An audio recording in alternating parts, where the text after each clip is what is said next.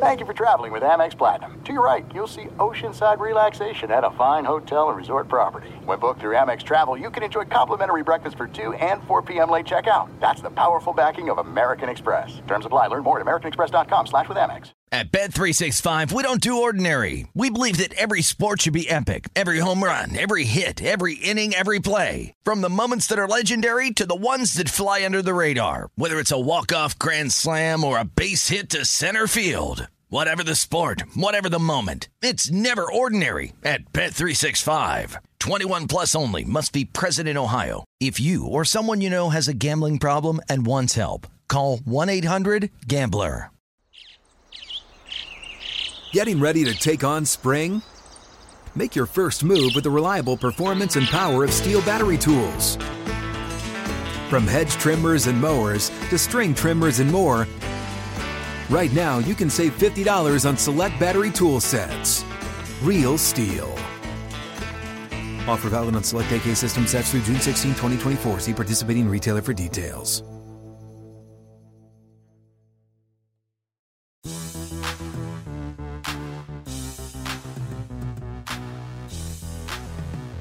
What's going on, and welcome into the Monday edition of the Pelicans podcast presented by SeatGeek. I'm Daniel Sallerson. Hope everyone had a great weekend and hope the start of the week has been good to you. It's been good to us as we have another great guest for you on this Monday. Joining us now is Pelicans General Manager Trajan Langdon. Trajan, how are you and the family doing right now?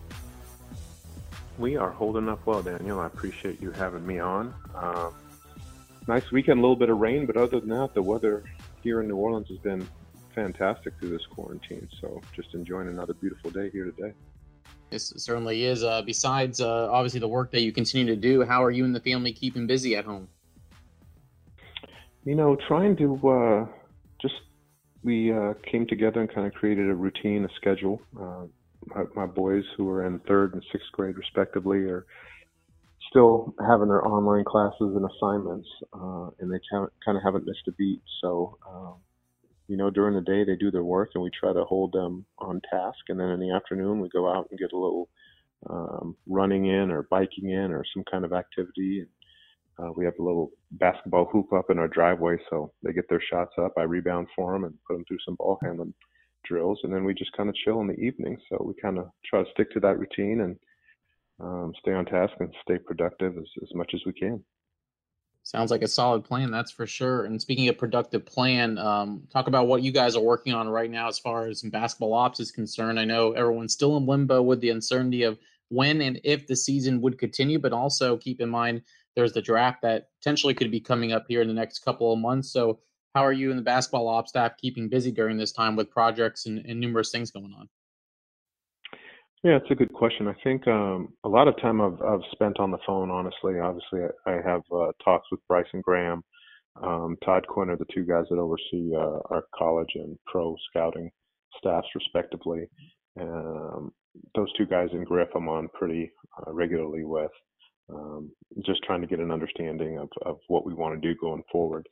A lot of time I spend right now reading scouting reports, watching a lot of film on the draft prospects, and just trying to understand kind of how we're going to put together our top 45 right now and getting into our top 60. We're kind of ahead of schedule right now. Bryson, our assistant GM, has done a fantastic job of kind of putting together a schedule for us leading through the next month and a half. And part of that is interviewing senior prospects. That we've done some of that on Zoom calls. And as soon as the underclassmen list comes out, we'll start attacking some of those interviews as soon as we're allowed to. So that's kind of what's coming up soon. And that'll, there's a long ways away, but not much is going to change in terms of evaluating these prospects between now and the draft, just because there's no more games to watch. There's going to be no Chicago. I don't know what it's going to look like in terms of getting draft prospects in our gym for pre-draft workouts. So I think we can get a lot of hay in the barn now, do a lot of work, and then whatever additional info, just kind of tweak our top 60 at that point. But we are pretty busy, but it's been good so far. We've been able to get a lot of work done. How much has these face-to-face interviews with seniors been valuable to you and your staff? I know obviously game film and stuff is is part of the equation. Obviously, getting to know these guys is another. But with everything that's going on, and like you said, there's no Chicago and a combine and things like that. Does this change your approach to how you're interviewing these prospects? No, I think this past weekend would have been the Portsmouth Invitational Tournament where you have the top seniors, and so that's how we're kind of trying to track our schedules, trying to keep it the same. So we kind of went down the list of the guys that would have been there. Some of them have already signed with agents. The agents are withholding them from these interview processes for now. So we've probably got in 8 to 10 interviews with guys so far. I don't think anything has changed. Aside from being across the table from somebody, we're looking at each other in a camera, which is definitely different, but it gives you a better perspective for the prospect than talking to them over a phone on a conference call. So it's good to see their faces. It's good for them to see ours. We've met some of them before because they've gone through. Some of them tested the waters last year. So I still think it's great to have 25, 30 minutes to talk to these guys and go back and forth and get a better feel of who they are as people.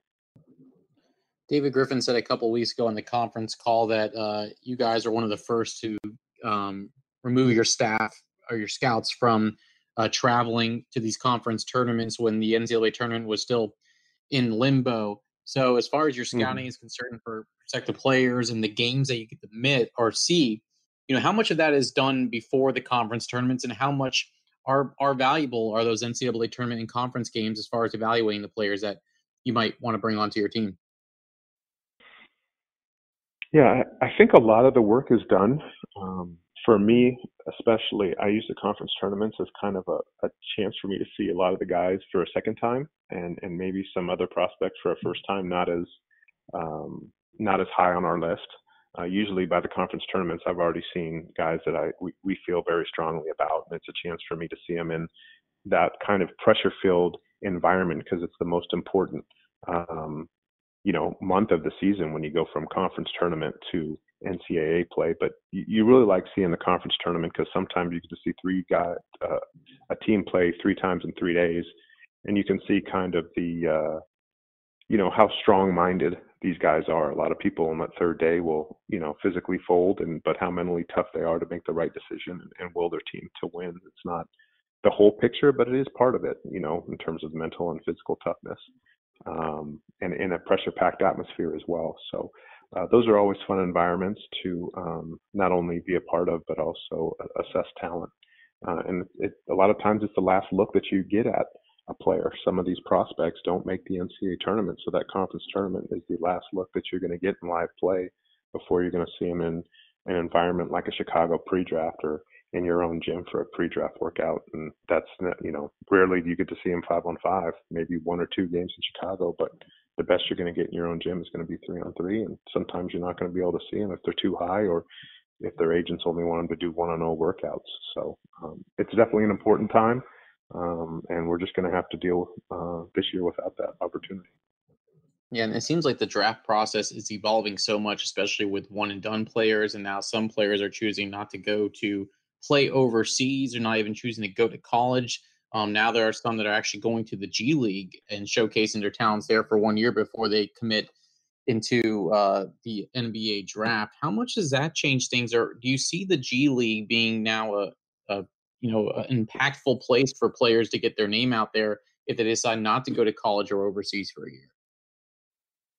Yeah, it's really interesting. Honestly, this thing came about late last week with the league office and Sharif Abdul-Rahim overseeing it with the G League, with that kind of the G League path. It'll be interesting to see. Obviously, it's a test case. It's something that they've talked about now for about a year and a half, and they're able to implement it with this next season. I think it's actually going to work out really well for those players, being that who knows what's going to happen with collegiate athletics going into next season. If a lot of these schools are not talking about reopening till second semester, if that actually comes to fruition, what is that season going to even look like? I think a professional season will allow these players to kind of get better and really progress in terms of their skills and their development more than guys that might just be sitting at home if they're not allowed to go to school. So it'll be an interesting development on who decides to go that G League path which players just say, okay, I'm not going to go to school. I'm going to take the NBL route or the European route. But it is something that's going to start changing the landscape of athletics leading in from going from high school to the NBA level. We're talking with Pelicans general manager Trajan Langdon. Trajan, I know this is a tough time for everyone dealing with this global pandemic, and I know everyone's trying to do what they can to kind of keep themselves sane right now. And I know sports is a big part of that. And I know you're part of the Pelicans playbacks and have been participating in these Pelicans rebroadcast, which will be exciting to see you guys back on here in the next couple of weeks. But what have you learned about your team when watching these games? Obviously, you have a good grasp on what this team is capable of, and you saw what they were capable of as we went into this hiatus. But has anything stuck out to you while watching this that's really been like, when you watch it over and over again, you can kind of see, the progression this team has made from the beginning of the season, all the injuries and the losing streak, to where they were as the suspension of the season hit? Yeah, I mean, some of the games that I've been fortunate to be part of as the playback, obviously in preparing for the show, you get to watch several clips over and over and watch different quarters over and over. And it's been kind of fascinating the way different guys stepped up at different parts of the season with the different injuries that we've had. And you kind of see the team at different points of the season as well. And the games that, that I was able to watch that are closer to the end, you kind of see a lot more confidence coming about within our team. Guys have understood who they are. Guys have gotten healthier, and there's a lot more of a rhythm and understanding of, okay, this is how we're going to approach this game. This is what the coaches want from us. This is my role on the team, which I think it happens with almost any team, but with the team that we have with so many new players coming from different places, it takes time to gel and to come together and understand, and chemistry just doesn't happen overnight. But I think, by game 50, we started playing some really good basketball, understanding who each other was. But I think the common theme for us through the whole season was guys like each other. They played together. They've always wanted to win. It just didn't happen for some time. It didn't click for a while, but guys are competitive, and they really wanted to win. And then they really believed towards the end of the season that they could. And the playoffs were definitely a goal for our guys. It wasn't just, well, let's see if we can squeak in. No, it was like, let's go get this thing. Let's show that we're a playoff team. And so I think even now, guys have that on their mind, and they want to prove that when we open back up and start back up again. Now, when you're interviewing draft prospects, obviously, David, and you have preached as far as culture and fit, not just talent, but also the person that you are. I mean, how much does that come into play, knowing that you have such a young team that saw the chemistry grow throughout the first amount of games? You saw them, really sticking together on and off the court. How much does finding that right guy off the court to join your team, how important is that, just to not mess up the chemistry and making sure you're having the same type of guys as far as the will to win and the unselfishness and things like that when it comes to interviewing these prospects?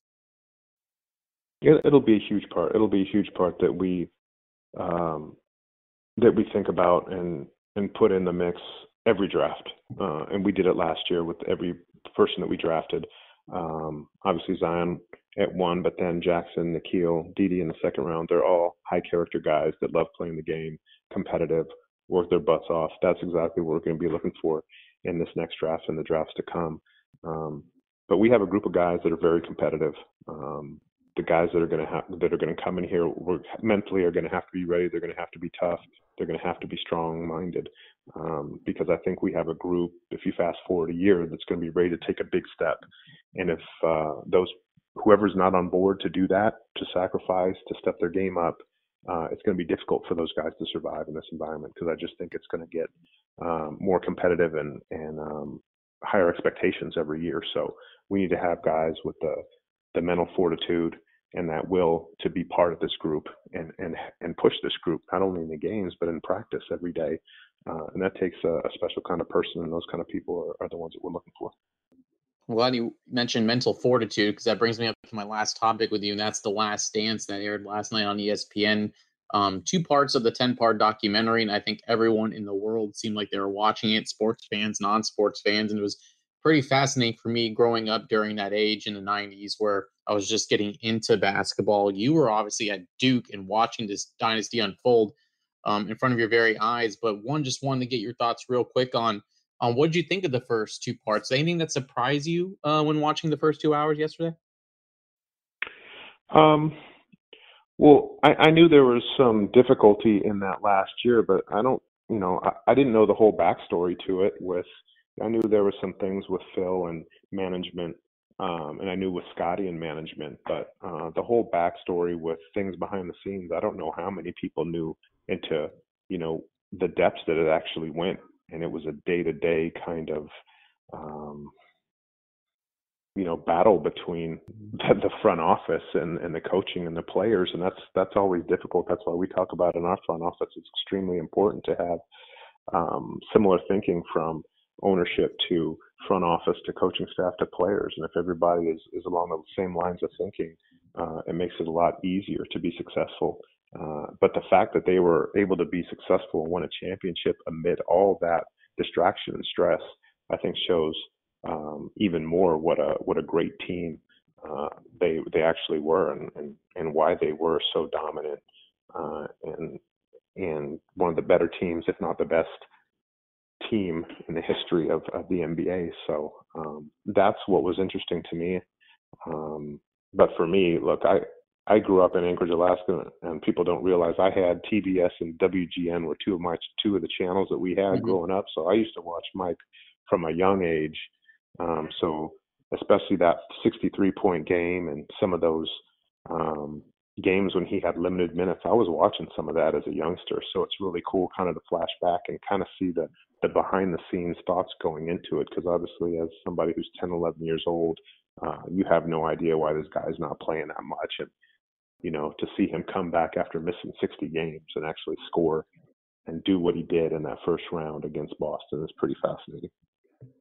Were your two kids able to watch with you? I know you talked about how them going out and shooting hoops and playing ball. Obviously, they did not get to see as much Michael Jordan as they would like, if any.